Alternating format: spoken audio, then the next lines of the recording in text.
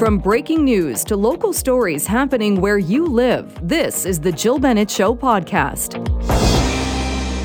You know, right out of the chute, I wanted to get to this because this is a pretty big announcement. We'll have the Premier David Eby on the Jazz Joe Hall show at about 4 o'clock today. But before we get to the Premier and his thoughts on this seamless treatment that is now being lauded and touted, and everybody's saying that this is a step in the right direction, this Road to Recovery initiative that helps those with addictions, I wanted to see if everybody was on board with this. So we go to the lines. Eleanor Stucco is with BC United. She's a South Surrey MLA.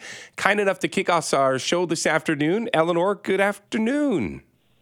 Good afternoon to you, Rob. How are you? I'm okay. And you know what? When I see these announcements that come out, I always say it must have taken a long road to get to this moment. You hear the announcement, you see, David Eby and co coming out saying that this is a big step. How would you judge this announcement today? Well, I mean, we're always happy to see more treatment services, detox services, and, recovery and support for people that are suffering from addictions and drug use in BC. I would say, though, it's unfortunate that it does fall short of the 45 beds that they promised in the spring. So this isn't the first time that this Road to Recovery has been announced. It's actually, par for the course with the NDP. It's a multiple announcement, and I think we're going to start seeing more and more of this as we get closer to our election, but it does fall short. And look, we're 7 years into NDP government, and honestly, we're not seeing the urgency with which you'd expect for a public health emergency. I think a lot of today's announcement focused on the process of how somebody who reaches out for help can then be met with support, not left waiting for services. We talk about numbers, and obviously we are focusing on what's going on in Vancouver, but there are surrounding areas, and I live in an area that definitely needs additional support. I talk about the Tri-Cities. Are we expecting some additional efforts there, or is this just, like you said, maybe a little lipstick on a pig? Well, I think we're more on the lipstick on a pig category because they've been promising to roll things out for 7 years. And again, they said that a lot of these things will not be fully implemented until March of 2025. It's more than a full year from now. So we know that we're losing 6 people on average every single day from addictions. I would say that a year and a half to get things fully implemented isn't acceptable.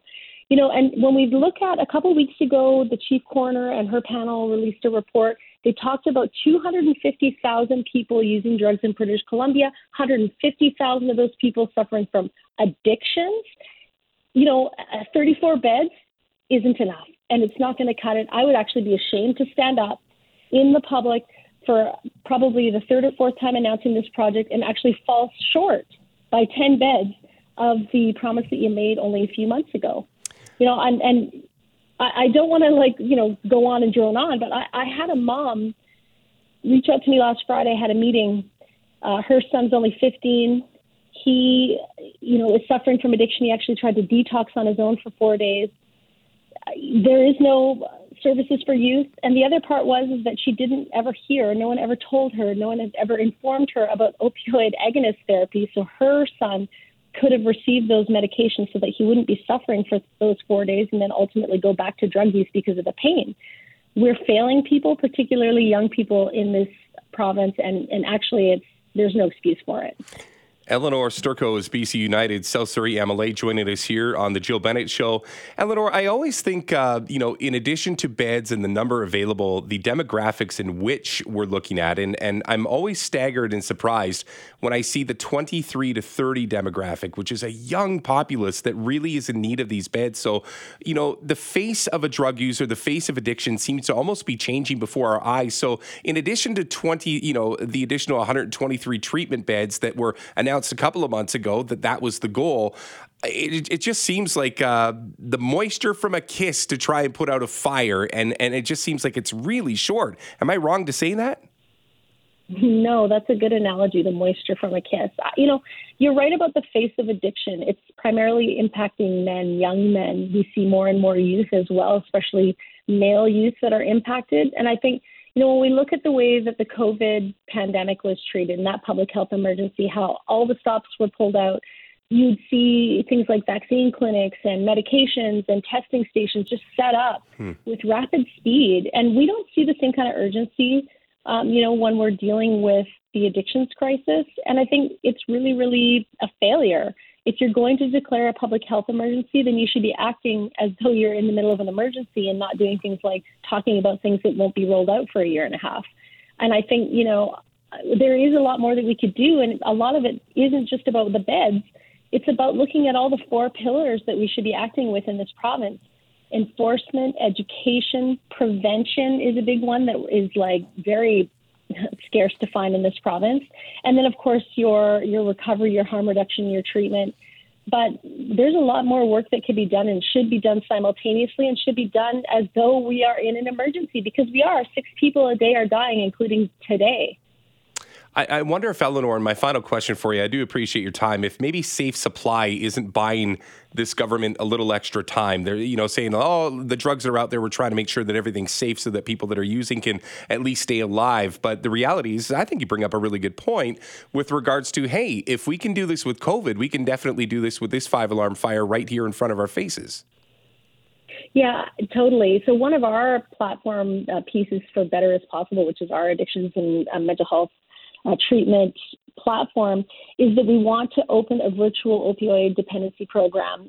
They have one in Alberta that would give people anywhere that you can access a computer. It doesn't have to be your own. You could actually go into a service provider to use the computer, but you could be hooked up with an addiction specialist and get onto a medical program that might include pharmaceutical alternatives, might include being able to get the person on opioid agonist therapy to end the pain that they're feeling. And that could be drawn all across the province to give people access to those important medications and support the same day.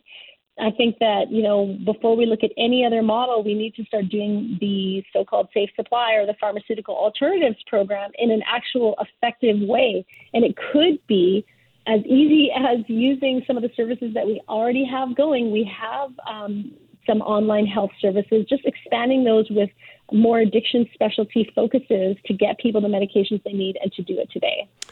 It's interesting. I appreciate your time today, Eleanor. I know we're going to have the premiere on at 4 o'clock to maybe counter some of your thoughts, but at the same time, I wanted to make sure we got both sides of this. So your time was valuable today. Let's do this again. Yeah, you got it, Rob. Thanks a lot.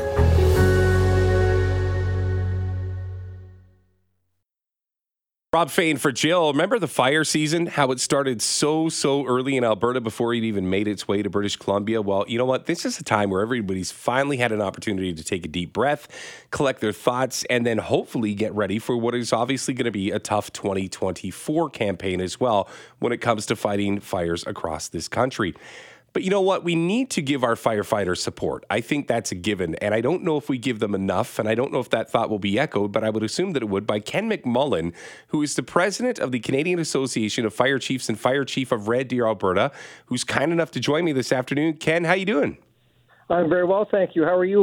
I'm okay. And you know what? This is going to be a real easy interview for me because I can tell you this. I am a huge supporter of the firefighters across this country, and I know that they need support, and I know that they need a commitment. So what are you asking for from the feds?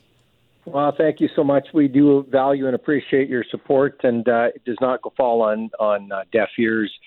We are here in Ottawa this week where we are spending the next 2 days meeting with members of the federal government to really sound the alarm. And it's one of those cases where, as chiefs, we very seldom are the ones that pull the alarm. But in this case, we have done our third survey, and this is called the 2023 Great Canadian Survey, where we had input from 534 individuals across 3,200 fire departments.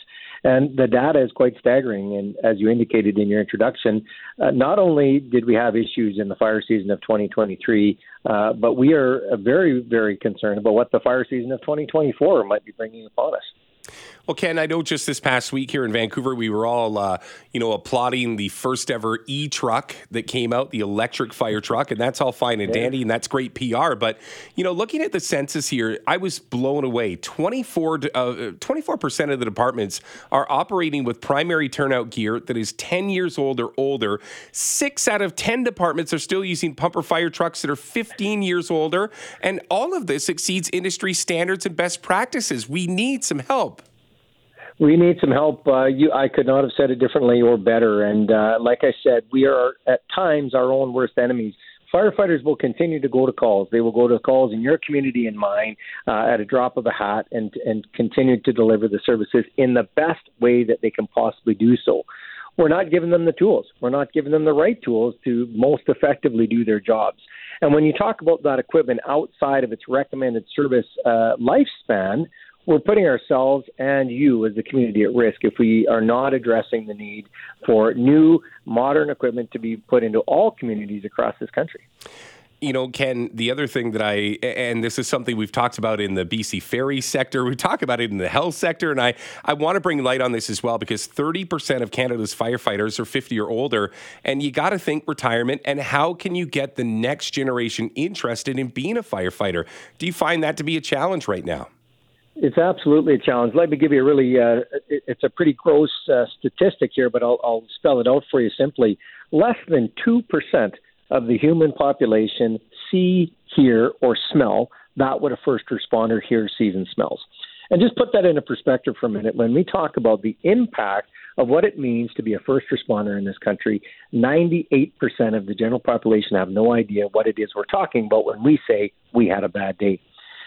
We have individuals that are sticking in the service well beyond their own mental ability to do so, but they're doing it because somebody needs to respond to that call. We are aging out at the one end of our industry. There are some municipalities that their insurance policies will not allow people to be frontline firefighters over the age of 60, yet we are struggling at the other end to attract individuals early enough to be willing and wanting to be a firefighter in this country based on the risk that they face every single day. So we talk about outdated equipment. We talk about the desire. I want to get into the numbers as well. We'll talk about some of the tax breaks that maybe we can do to incentivize this job. But before we get to that, Ken, one thing I want to talk to you about, I didn't realize that this has been taken off the table, the Joint Emergency Preparedness Program that helps replenish the supply of equipment from fire trucks and radio communication, all the gear. I didn't know that that was something that even needed to be reinstated. And I think a lot of our listeners wouldn't realize that we're still in need of that as well.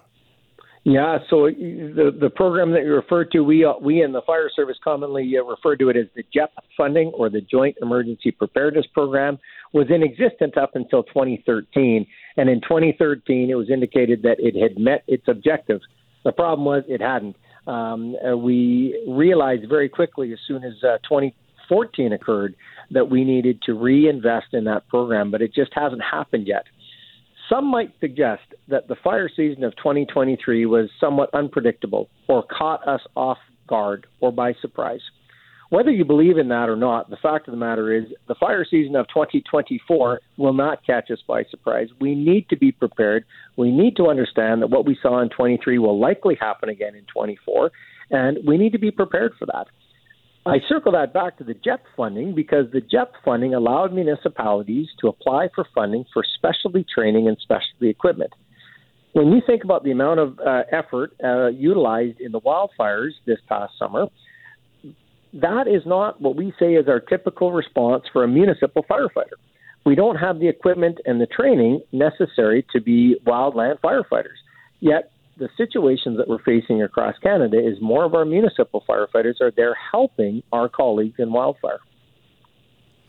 Ken, if you in Ottawa don't get absolutely everything that you want this week, you call me back and I will give you this platform as often as you want to bang the drum, because I think it is absolutely imperative that you guys get the support, especially from the federal government. I really do. So, Ken, keep up the good work. Thank you for everything that you and all your firefighters do, and please let us know how we can help in the future. Your support is extremely appreciated and valued. Thank you to you and your listeners for everything that you do in your own communities, and we will be in touch. There's no doubt.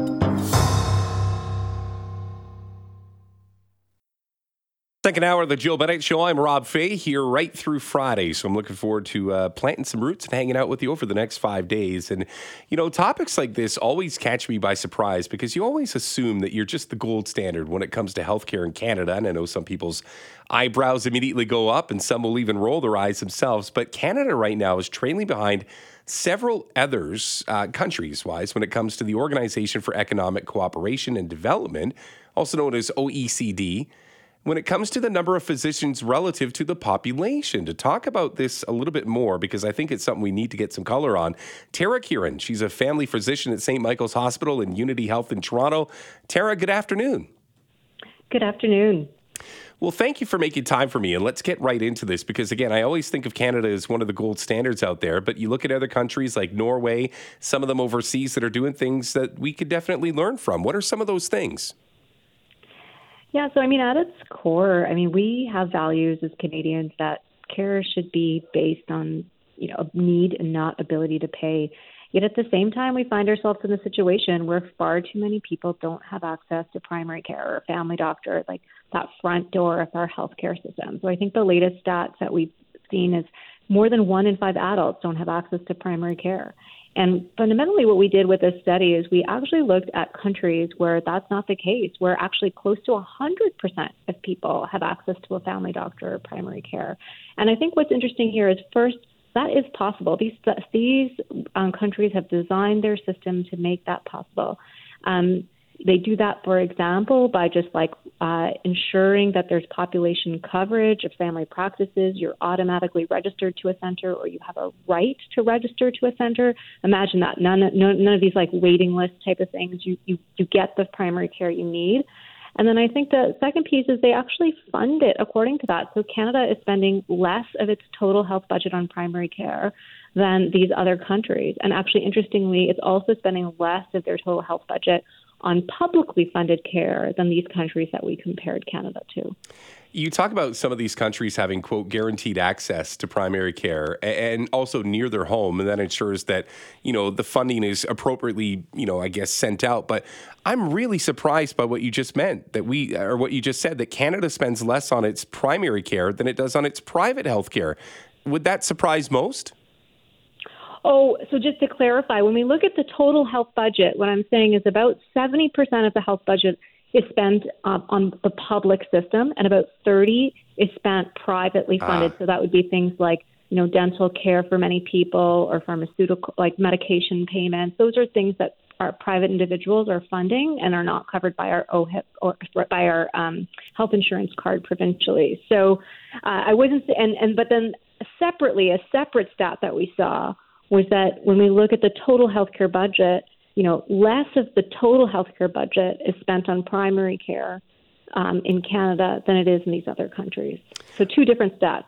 Yeah, two different stats, and both lead me down different, question periods. Netherlands, Norway, the UK, Finland, upwards of 95% of their people with primary care clinicians. What do we do to get into that conversation? Is it strictly funding? Is it the complete infrastructure? How do we get even close to that? Yeah, great question. So, I do think we have to set the goal that everybody should be guaranteed access. We do need to spend more money on primary care. But I think some of the other things, we actually have we have fewer doctors overall per capita, so we have to train more physicians. We also need to, hold physicians more accountable as to how they're practicing in the system, and these other countries do that. So there's just more accountability as to, where you set up, what your scope of practice is, what your hours are. But then they also pay physicians differently. So many more of the physicians are on salary or capitation. So what that means is instead of pay by the visit, you're getting paid per patient per hour, or paid per patient per year. So it's a different way of funding the care. And then they also have more people working in teams, and more organized care. So a really interesting thing is, they have organized after hours care, which means that you don't really need to have walk-in clinics. So all those resources that we spend on urgent care clinics, walk-in clinics, they don't really have that. You see your family doctor when you're sick during the day. After hours, the family doctors kind of band together to provide access. So you don't need to have the resources spent on walk-in clinics. Tara Kieran is a family physician at St. Michael's Hospital back in Toronto, at Unity Health as well.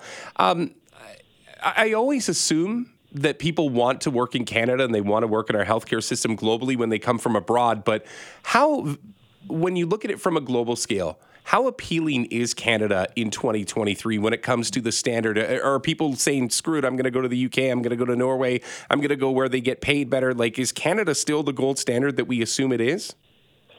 That's such a great question. And I will say it depends on which country people are coming from. We do actually remunerate our physicians quite well. So I think from a payment perspective, that's still a draw. Our physicians do have quite a lot of autonomy. So, and many people value that. I will say, though, that one of the challenges is that over the pandemic, we've seen that there are drawbacks to having autonomy. So by that, I mean, like, many family doctors are small business owners. And when the pandemic hit, actually, a lot of the costs of the pandemic were downloaded onto them. They had to find their own personal protective equipment. If fewer people were coming in, that hit their bottom line, but they still had to pay their rent and their staff. And now we've got increases in cost of living. So their rent is going up and they need to pay more wages. So all of that contributes to stress of running a small business. But at the same time, when you run a small business, you have a lot of autonomy. So it kind of depends on what you want. And I think what many of us are starting to talk about now, maybe it's time to give up some of our autonomy as doctors, not all of it, but some of it, and trade off for a bit more infrastructure support. So what if, governments helped to set up the clinic, and then you just, came in and you paid a bit of overhead from your billings, but that you didn't have to worry about, like, the hiring of people and the renting of space because someone else was managing that. So I think we can learn from other countries from that perspective as well. Yeah, it's great insight. I have one real quick question for you. I know we're up against the clock here. I heard a report that there were fewer people interested in doing general practice, that, obviously everybody wants to go and make their money, what have you. But obviously, if we're going to try to get people in for this initial care, this primary care, we need people to still be interested in being, like you are, a family physician. You're absolutely right. And so what we're seeing is post-pandemic, lots of people retiring more sooner than we would have expected because of the stresses of the pandemic. But we also see a trend over the last decade of fewer medical students choosing family medicine. And even if they do choose family medicine, more of them are going into areas like emergency medicine, hospitalist medicine, sports medicine, what we call focused practice, as opposed to setting up their own family practice, which is what we really need them to do. And so some of these same things that we see in other countries, like paying physicians differently, having teams, those are some of the same things that might make the practice of family medicine more attractive for our new generation. It's fantastic insight. Tara, I know you're up against the clock as well. Thank you for your time today. Let's speak again. Yes, thanks for this conversation. Thanks for listening to the Jill Bennett Show podcast. Can't wait for the latest episode to drop? Tune in to the Jill Bennett Show live from noon till 3 on 980 CKNW. Have a question or comment? Send me an email, jill@cknw.com. Thanks again for listening.